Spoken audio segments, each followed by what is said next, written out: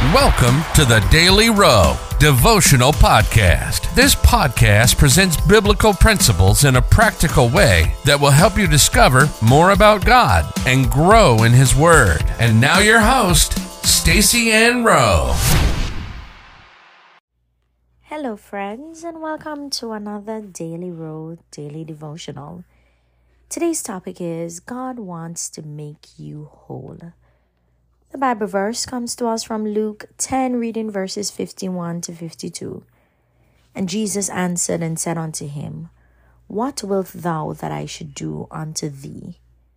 The blind man said unto him, Lord, that I might receive my sight.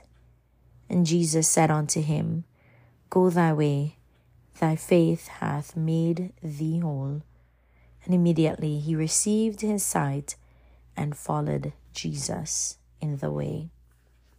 Most of us are primarily concerned about God meeting our physical needs, but God wants to do more than that. He wants to make us whole.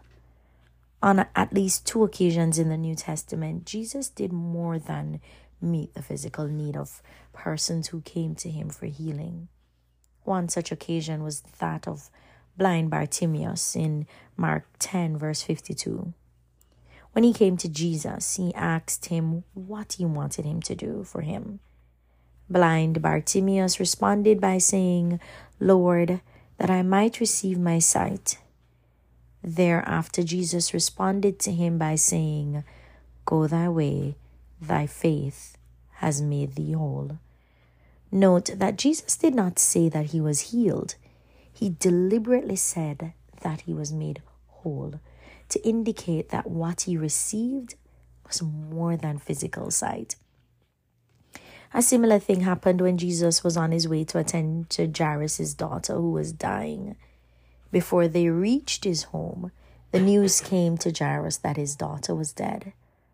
The words of Jesus to him were, Fear not, believe only, and she shall be made whole. When Jesus reached Jairus' daughter, he did more than raise her from the dead. The Hebrew word for whole has 2 meanings. The first is to be saved or rescued from danger, suffering, or disease. The other meaning of the word is to be delivered from messianic judgment or to receive eternal life. By telling Zacchaeus that his faith had made him whole, what Jesus was communicating was that his faith had not only caused him to receive his sight, but also eternal life. The latter is the primary reason he came.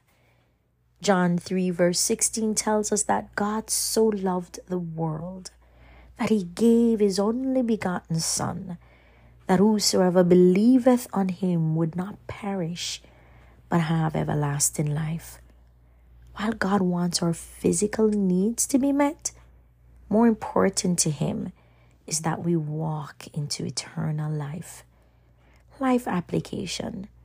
Allow God to meet your physical need as well as eternal life by putting your faith continually in him. Let us pray. Lord, I praise you for being a God who can make us whole in every aspect of our lives. I trust you and place my faith in you to bring wholeness to my life. In Jesus' name, amen.